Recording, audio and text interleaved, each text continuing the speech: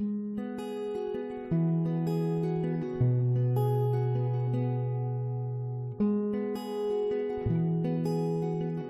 Hope Church.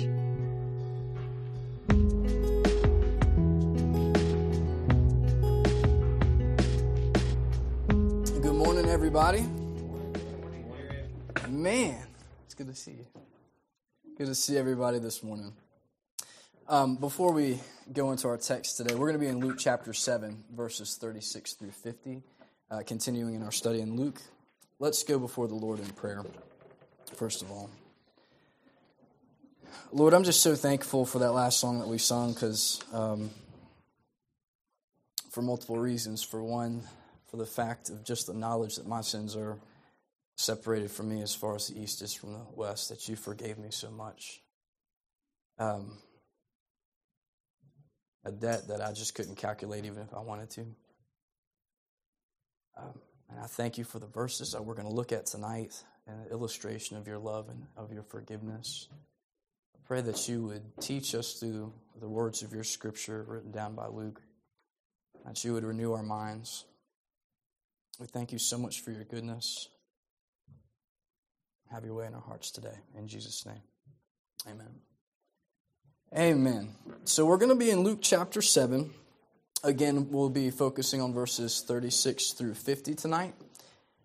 This is an account that a lot of people are probably familiar with. You've heard it more than once, I'm sure.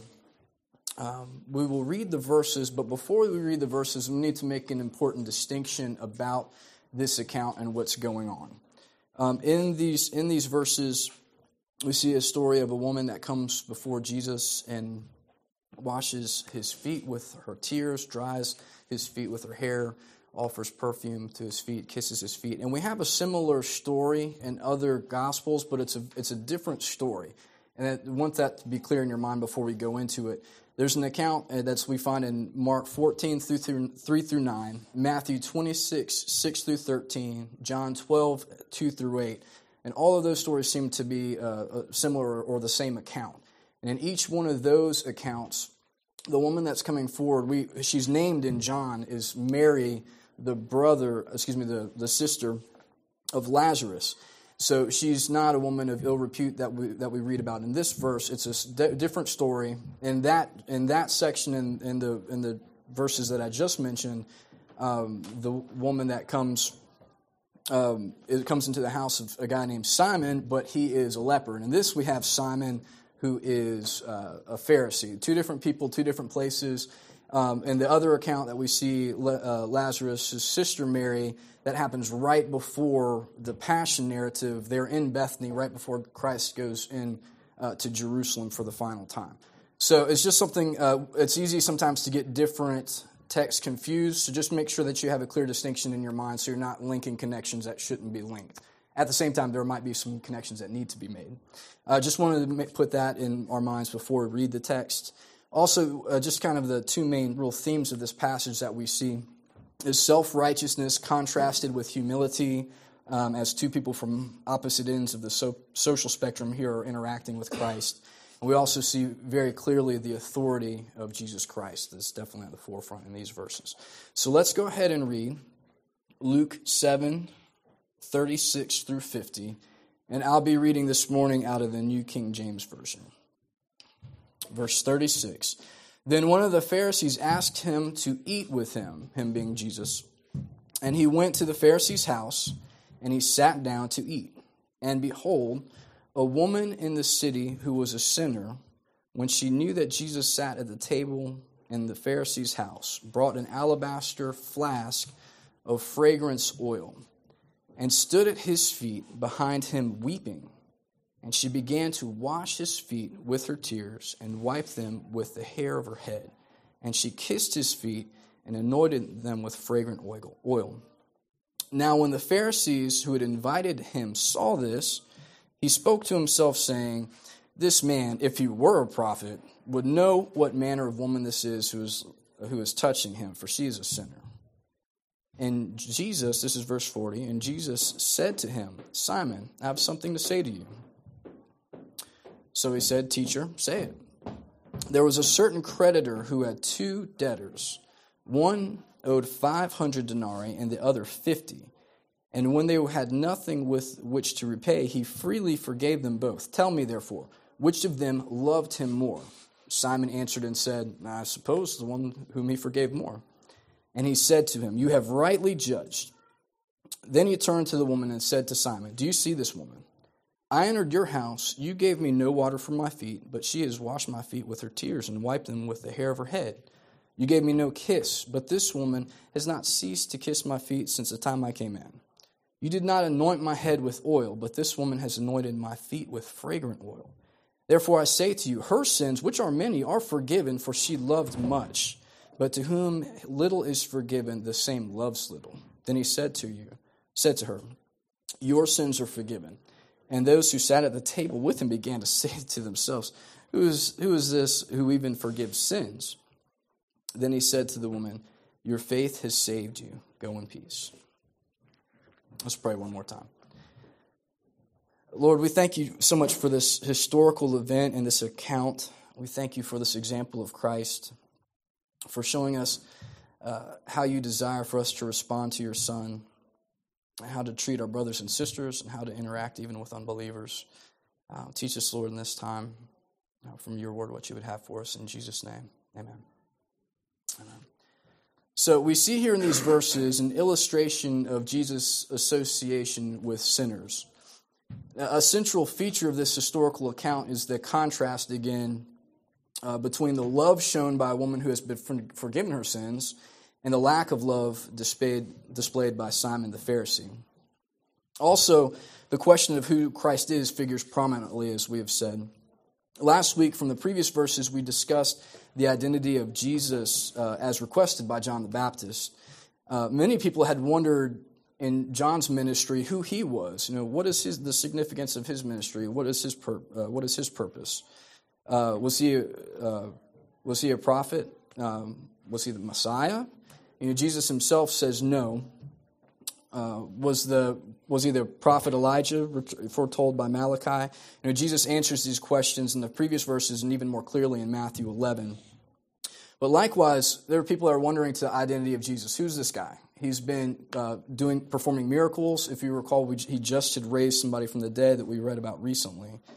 So why does he not live in the wilderness like John? What kind of prophet is he?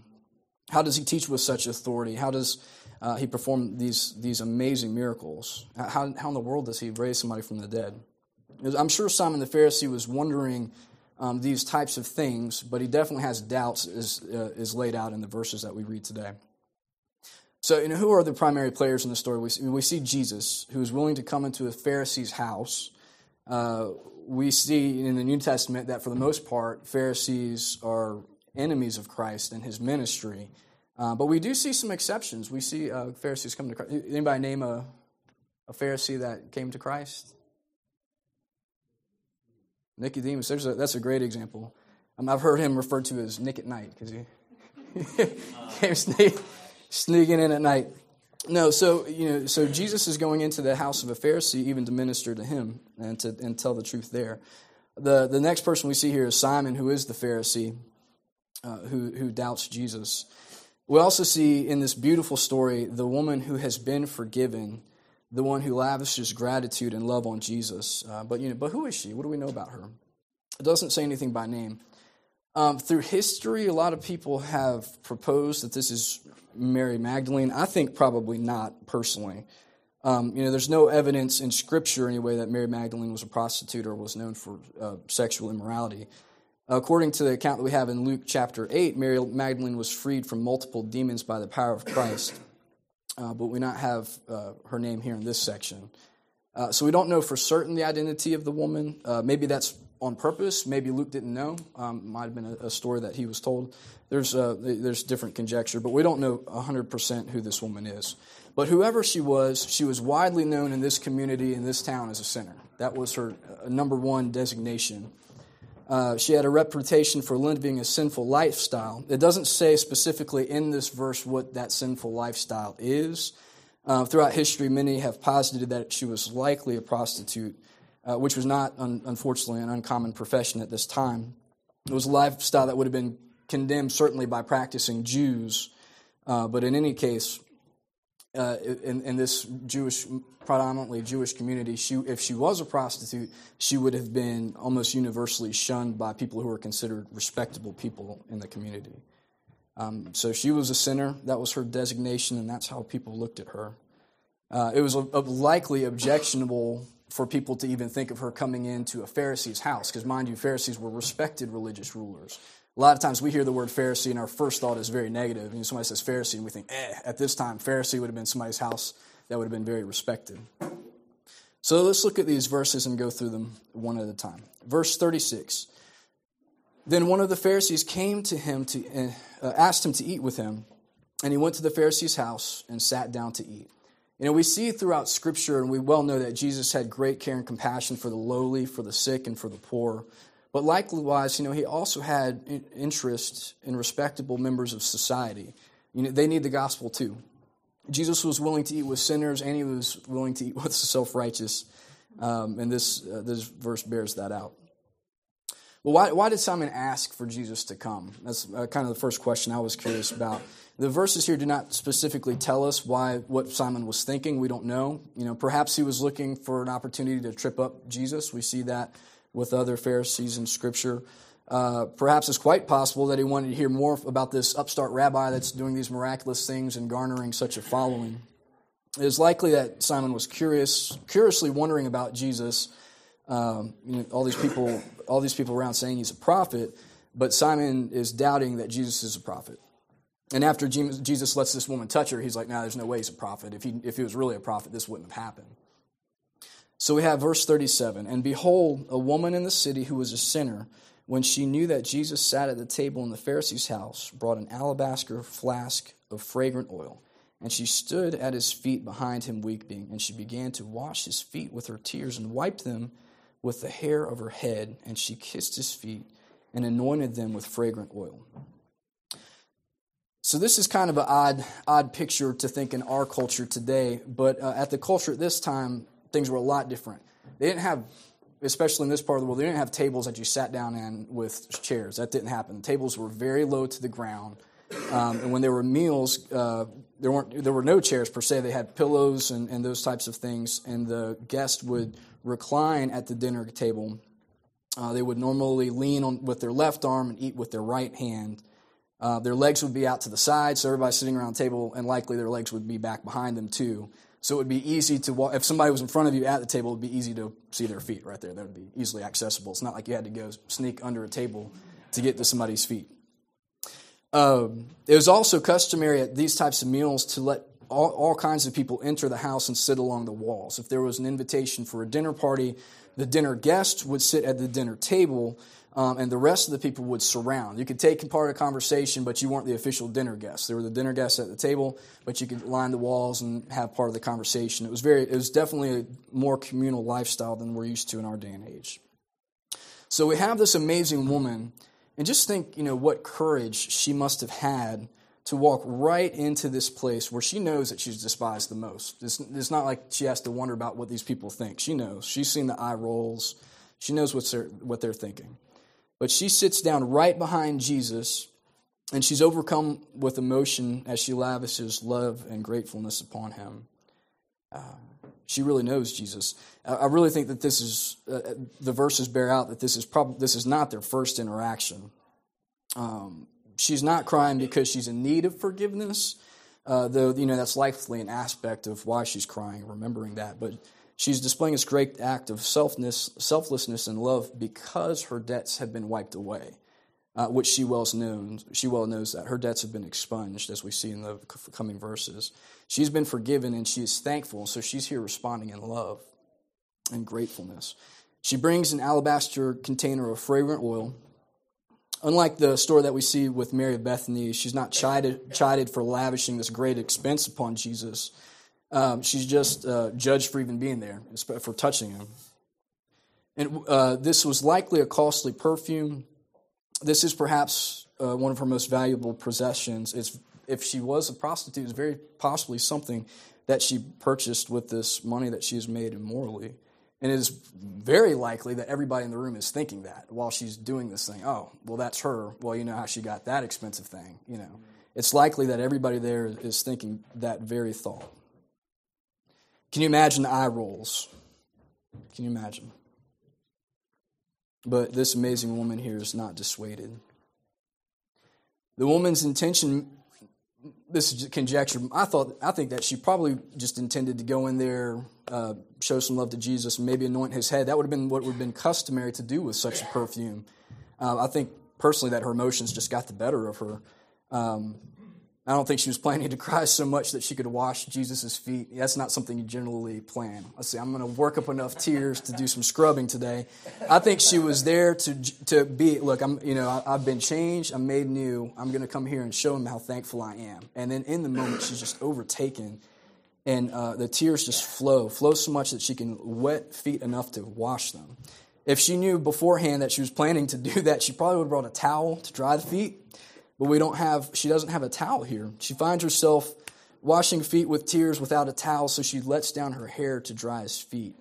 It was considered inappropriate for a woman to do this in this setting, so here comes more eye rolls, likely. A respectable lady does not act in this way. What she's doing is definitely socially unacceptable. And that's not how we do things here, I'm sure is what people were thinking.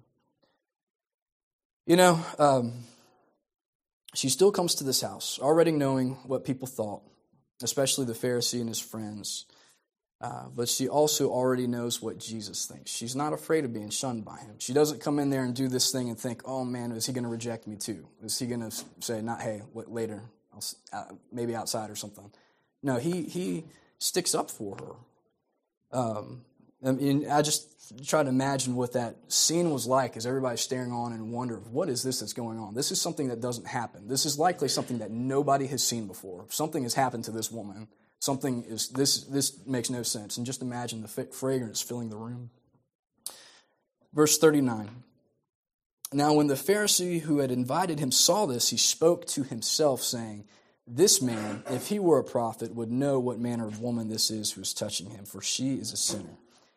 Simon here thinks to himself, well, I guess he's not a prophet. People have been talking about it, but obviously not, because if he was really from God, if he really had some special knowledge from God, his sinner sensors would be blinking red hot right now. It'd be off the charts. Notice Simon the Pharisee does not share these thoughts with the group. He just sits there and thinks that himself as he's staring at what's going on. He is now convinced that Jesus is not a prophet. He does not have any type of secret knowledge. He's not from God. But Jesus answers Simon's unspoken disbelief. Verse 40. And Jesus answered him, saying, Simon, I have something to say to you. So he said, Teacher, say it. This guest, who Simon supposed could not possibly be a prophet, had the capacity to read thoughts.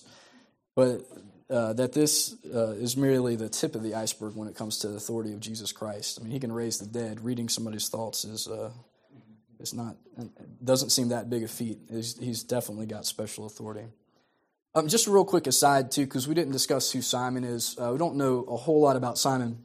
I thought it was interesting that there was another passage with another person that was a similar context that was Simon the leper. I was like, man, there's a whole lot of weird, strange similarities. But then I was looking at Simons in the Bible, and there's a lot of Simons. We have Simon Peter in Matthew 4:18. We have Simon the Canaanite, also called Simon the Zealot, in Matthew 10:4. He was one of the apostles. We have Simon, Jesus' brother, in Matthew 13:55. Simon the leper that we see in Matthew 26:6, and the other account that I was telling you about with Mary. And then we have Simon the Cyrene, Matthew 27:32. He's the one that helped carry Jesus' cross, if you remember. We also have Simon the Pharisee here in Luke 7:40. There's also Simon Magus, who is the magician, if you recall the story in Acts. And we have Simon the tanner, also from Acts, who Peter stayed at his house when he had the amazing vision. So we don't know a whole lot about this Simon, but it's not so crazy coincidental. There's two people in two different towns named Simon that had something significant that was similar happen in their house. So, just to clear the air with that. But in the next verses as we go, Jesus tells this parable to Simon, which starts in verse 41. There was a certain creditor who had two debtors. One owed 500 denarii, the other 50. And when they had nothing with which to repay, he freely forgave them. Tell me, therefore, which of them will love him more? So he asked Simon this question. I'm sure Simon's already thinking, this is interesting that I was having these thoughts and you asked me this question. And I'm sure Simon's making some sort of connection here. But as we look at this, first of all, what is a denarius? That's an interesting term. We don't use denarius in the United States. We see elsewhere in Scripture that one denarius was approximately 1 day's wages for a laborer. Roman soldiers have said to have been paid 1 denarius per day. With this in mind, 50 denarii would have been a hefty sum. And that's 50 days' wages. If you're working 5-6 days a week, you're looking at close to 2 months. And if you're having to put food on your table and support your family, how am I going to pay off 2 months' wages? That's going to take a long time. If that was forgiven, you would be like, oh man, thank you very much. 500 denarii, on the other hand, would have been a heck of a lot of money. You're talking about close to 2 years' wages over your head that you're trying to survive and pay that. If somebody forgave you nearly 2 years of your income, that would be huge. Yeah. So this question is posed to Simon, and it seems to be a very simple answer. Simon, in verse 33, answered and said, I suppose the one whom he forgave more. And he said to him, you have rightly judged. I like how Simon says, I suppose. He already sounds sarcastic. He's like, the answer's obvious. And Simon, I think, knows what Jesus is getting at. And we've got verse 44. He turned to the woman and said to Simon, do you see this woman? I entered your house, and you gave me no water for my feet, but she has washed my feet with her tears and wiped them with the hair of her head. Jesus' first question is, do you see this woman? Which seems like a simple answer, but the answer is yes, and the answer is no. Simon does not regard this woman. To him, she may as well not even exist. He's a teacher of the Scriptures. He should be one of those people in the community that is somewhat of a bridge towards God, but he's definitely not that for her. In his mind, all she is a sinful woman, and he's a Pharisee, and never the twain shall meet. There are prayers in the Talmud and other Jewish prayer books from this time period that would have included prayers that said things similar to this, that would have said, Blessed are you, O God, King of the universe, who has not made me a Gentile, a slave, or a woman. It is very possible that this Pharisee was instructed to express a similar prayer every morning as he was going through rabbinical training as a young man. So the answer here is no, the Pharisee did not see her. He recognizes that she's in the room, but he hasn't even given her two thoughts other than negative ones. But just as Simon doesn't esteem her, Jesus does. He values her greatly and spoke up in her defense in front of a room of people that were just ready to shun her. And he had no qualms speaking up for her. In verse 45, Jesus said, You gave me no kiss, but this woman has not ceased to kiss my feet since the time I came in. Verse 46, You did not anoint my head with oil, but this woman has anointed my feet with fragrant oil. So perhaps, excuse me. So perhaps Simon has not been completely discourteous to Jesus. He did invite him to his home, which was a courtesy in and of itself, but he did not go out of his way to show any form of gratefulness or even love or nice feelings towards Jesus. Simon withheld the greeting of a common kiss, which would have been customary between friends. He did not have his servants wash Jesus' feet, which would have been fairly customary at this time. He did not anoint this guest of his with olive oil, which would have been customary at social functions and celebrations. They commonly gave olive oil out. I heard somebody talking too that they went on, I can't remember who it is, but they were going on a flight to, I can't remember what country it was. It was from a Middle Eastern country to a European country, and on the flight, no, it wasn't a flight. I think it was a drive. And on the drive, somebody came down the aisle and handed everybody a little thing of oil, and or fragrance or something like that. It was like, you all are stuck in this small place. At some point, you're going to stink, and we got a long drive. So, and that's that's modern day. But at this time, it would have been very common for people to hand out oil at such a olive oil, which is not an expensive substance at this time. But what the woman lavishes on Jesus would have been an expensive substance. And we don't see kissing of the feet instruction in Scripture, thankfully. But it's not without precedence in Jewish history. There are accounts in which kissing somebody's feet denoted deep reverence. Such was paid to religious teachers in some texts. It was an expression of gratitude. Kissing was a common greeting indeed, but it still is in many cultures. A lot of places you go, grab you by the shoulders, give you two big kisses or one. Very common, and we see even in Scripture that brothers are exhorted to greet one another with a holy kiss. So it was a very common greeting at that time, but kissing the feet was definitely something that was unusual. And we see here verse 47, "Therefore I say to you, her sins, which are many, are forgiven, for she loved much. But to whom little is forgiven, the same loves little." Wow, what a statement. Now this woman, as Jesus is saying, is not forgiven because she expressed love to Christ. It wasn't this act of love that made her worthy of some sort of forgiveness. She's expressing love to Christ because her 500 denarii have been wiped away. That debt's gone, and she knows it. She knows her great debt, and it's gone, and she's thankful. Jesus regards the woman's love as a consequence and not the cause of her forgiveness. In verse 47, Jesus declared the woman's forgiveness is on the grounds of her faith, not on her love. The love is a byproduct. It should be noted that in the Hebrew Old Testament, there's no specific verb that's used to thank. Because a lot of times, I wonder why it didn't say, who would, your debt is cleared. Who would love him? If I got a letter from a creditor and it said, your houses are paid for, I'm like, awesome. I love this dude. We think I'm thankful. Maybe I'll get him a basket of flowers. I wouldn't think I was sending him a basket of fruit or something out of love. I wouldn't have been the word I would have chosen. But in this context, those things are love and thankfulness are more closely linked here in thought here, as we see in Scripture. So we've got Thanksgiving approaching. It's one time of year that a lot of us stop and ponder thinking about thankfulness. We think about thankfulness different times of year, but as we do, let's not only have the attitude of thankfulness, but let's also see how we can show thankfulness with our actions, how we can be actively thanking and loving. Also in this story, we see forgiveness, and it's tied to this idea of remission of debt. This debt is taken and it's forgiven.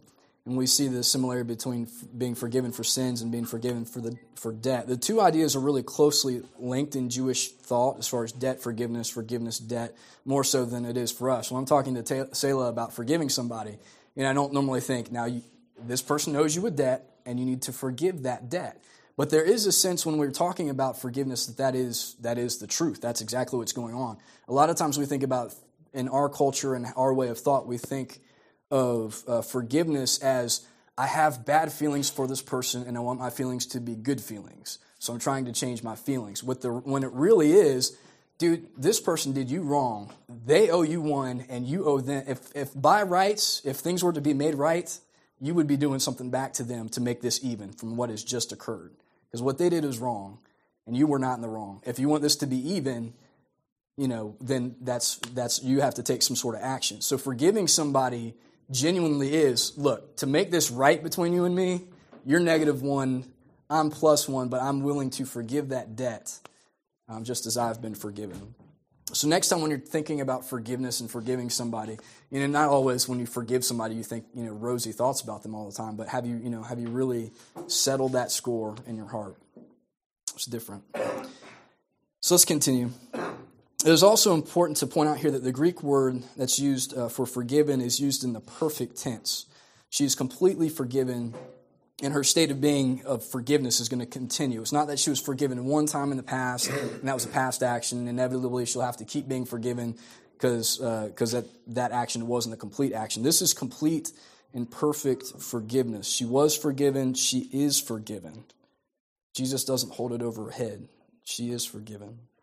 That debt, $500 denarii debt, is gone forever. When it comes to sinfulness, being outwardly clean and inwardly clean are two very different things. We see here in Luke 18:10, I'll read it for you. 2 men went up to the temple to pray, one a Pharisee and the other a tax collector. The Pharisee stood and prayed thus with himself, God, I thank you that I'm not like other men, extortioners, unjust, adulterers, or even this tax collector. I fast twice a week. I give tithes of all that I possess. And the tax collector, standing afar off, would not even raise his eyes to heaven, but he beat his breast, saying, God, be merciful to me, a sinner. I tell you, this man went down to his house justified rather than the other. For everyone who exalts himself will be humbled, but he who humbles himself will be exalted. So how do we come to Christ? We come just as this woman has, in faith, just like the woman in this story. Then we respond with love once we have been cleansed and made right. And it's interesting, too, just to think of the different types of prayer that we see in Scripture and people raising their hands to heaven. A lot of times we think of like that as being Pentecostal, like people raising their hands and praying to the sky. But that was kind of the common way of doing it. The person that was odd man out in this prayer session was a guy that couldn't even raise his eyes to heaven. This is an interesting thought. So we have this Pharisee who had studied all the law and the prophets, still though his standing with God, he feels, is based upon his outward actions. He feels that he's the one that's in the room that's right with God. He does X, Y, and Z. He can tell you how many prayers he prayed this week. He can tell you how much he has tithed. He knows all the positive things that he has done, all the traditions that he has kept, even extra biblical requirements. But his heart has not kneeled before the Lord like this woman has. Verse 48, and Jesus says to her, your sins are forgiven. And those who sat at the table with him began to say to themselves, who is this that forgives sins? You know, Jesus is declaring to the woman that, and to everybody in earshot for that matter, that her sin debt is completely gone. And we see in a prior verse that she's already forgiven, but Jesus states it publicly and states it with authority. We remember the story of the paralytic that is lowered down to the roof by his four friends, and Jesus heals him, but he also forgives his sins. Jesus is the only person in human history that can boast that type of authority to forgive sins himself. He's the only one that can forgive that debt that we owe. It's just a powerful thought. Imagine seeing somebody say that in the flesh. Sometimes I'm surprised at how many people try to kill Jesus, but then I hear things like that, and I'm surprised that more people didn't try earlier for ones that didn't believe. It's just amazing. We see in Ephesians verse 2:8, but for by grace you have been saved through faith, and it's not of yourselves; it is a gift of God, not of works. So it was grace that Jesus has on her, and it's through her faith that she believes and is saved. And while studying this, section, I was thinking about this lady, and what if she was just maybe more of a regular run-of-the-mill Jewish, upstanding, moral Jewish woman that hadn't lived the type of lifestyle she had? What if her story was a little bit more similar to mine, but she still came to Christ for forgiveness? Would she still have displayed, such gratitude and love? Do I display, the gratitude and love that my debts warrant? I could for all the money that I make in the rest of my life, couldn't pay off my debts to the Lord. Verse 50. Then he said to the woman, your faith has saved you. Go in peace. So we see here, again, Ephesians 2:8, for grace you've been saved through faith, not of yourselves, as a gift of God, not of works. It is the faith that has made her well. What is she saved from? He says, so you've saved you or made you whole. What is he talking about? What is she saved from? Is it her lifestyle, or what is Jesus even saying? Anybody have any ideas?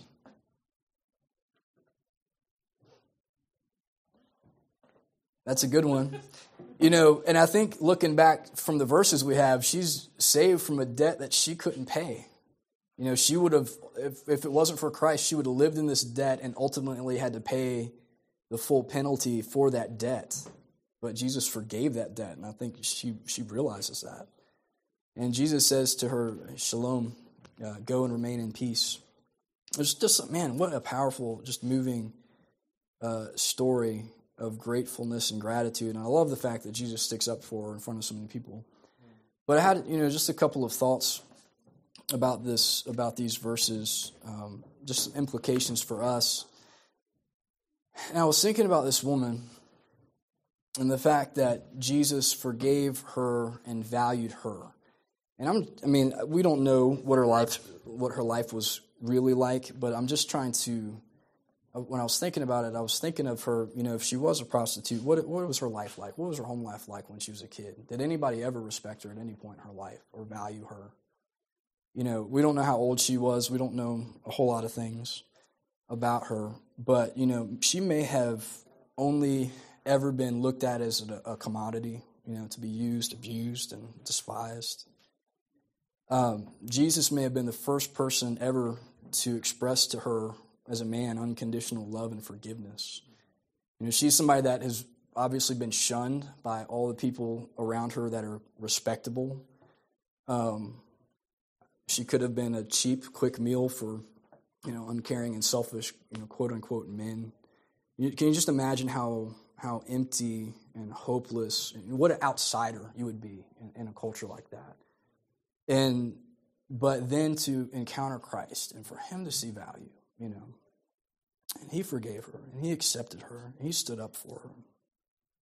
Christ didn't look down on her. He didn't look at her as damaged goods, and that should be when we're dealing with people who have gone through tough lives and have been abused and sometimes of their own making in some ways, we shouldn't look at people as damaged goods. We should look at people as Christ looks at them. Also, another thing for consideration, do I act like a Pharisee? All of us would probably say no very quickly, but there's a whole lot of things about culture that affect us in ways that we don't understand. So I would say we just need to be careful about how we treat people, how we look at people. If we were to say, well, that person coming to, we need to just be careful that we are not being negative in all kinds of areas and judgmental for a sake that's of our own. Not to say that we don't freely accept, all kinds of horrible sin in our midst and we have to do things rightly, but we can never have just a negative attitude of things have to be done this way, and maybe you're not sinning right now, but you have to conform to this in order to be right in our eyes. We just need to be very careful that we're not being negative people and damaging the reputation of Christ by the way that we talk about people, by the way that we act in front of people, by things that we post on Facebook. Just need to be careful about that. Also, number 3, so do I act like a Pharisee? Also, do I act like I'm forgiven? Is that part of my mode of operation? If I got a letter tomorrow from our mortgage company saying, your house, don't worry about it, it's paid for. We'll give you the paperwork. Here's the deed, you're done. Oh, your rental house, that one's done too. You don't owe us anything. Dude, I would be in here Sunday. The next Sunday I came in here, I'd be like, what? I'd be doing some dances I'd never done. It would be getting really Pentecostal right in here because it's been, I just can't imagine how excited I would be if something like that happened. But if I really look at life and truth in my life and eternity and the debt that I've racked up, if sin is a debt, if I've done damage to God and sinned against Him with every action I've ever done that is not up to His standards, man, my debt of sin with God is something that can't be paid. It would be a lot easier for me to go ahead and figure some way to pay off 2 mortgages than it would be to try to repay that. I can't repay that. And realistically, that's true for each one of us that know Christ. God has expunged our debt in a way that we probably, which we felt at times, but we won't really realize, I don't think, until it all comes together. But we need to be people that react. We don't have to all come in here and cry and wet the floor and start drying things with our, drying stuff with our hair. But we do need to be overcome. I mean, I think it's realistic that we should be overcome with emotion at time when you think about your debt and think about what Christ has done for us and think about how much we've been forgiven and think about the fact that Jesus doesn't look down on us and think about the fact that he values us, the fact that he would stick up for us in the crowd of people that would point their fingers and condemn us, you know. And that's true for every single one of us. And having that reality, we need to be people that act like we're forgiven. And the last thing I just wanted to say too about these verses, let's be people that build bridges and not walls. You know, we see this Pharisee that knew a whole lot about the Scriptures. He should have been one that was building bridges, not walls, but he was putting up walls even for people that would freely come to Christ. We need to be making straight the path for Christ. We need to be, I love the saying, I'm just one beggar telling another beggar where to find bread. We need to be those type of people that are not building walls or not acting in a way that people would say, man, I don't want to be a Christian. We want to be people that when they see our belief, they say, that person's got something different. I want to be like that. I want to be somebody with that type of joy. I want to be somebody that loves like that person loves, that genuinely cares about people, that is not selfish like other people I've seen. So let's do that. Don't be a Pharisee. Act like you're forgiven, and let's build bridges and not walls. Let's pray. Lord, we just thank you so much again for these amazing verses. We thank you that we get to see your heart for people. And Lord, we just all have to stand here and say thank you. Thank you so much for forgiving our debts. Thank you that you've taken our sin as far away as the east is from the west. What we couldn't repay, you've paid for yourself. You've taken it upon yourself, and all we can say is thank you. And Lord, we want to be people that follow you. We want to be people that love you as you deserve. You deserve all of our gratitude and all of our love. I just pray that in this next week, for each one of us, that you would work on our hearts, that you would draw us close to you, and that we would at some point really feel the weight of what you've done for us in a real way. And we pray that we would be motivated out of love for you, just knowing what you've done for us, that our lives would be lives that are motivated out of love and gratitude, that people around us would know that we've been changed, and that we would just be so excited walking around every day because we've hit the lottery. We really have. And it's all because of you and because of what you've done. And so I just pray that you would work in our hearts in the rest of this time that we have together, and that you would move us on.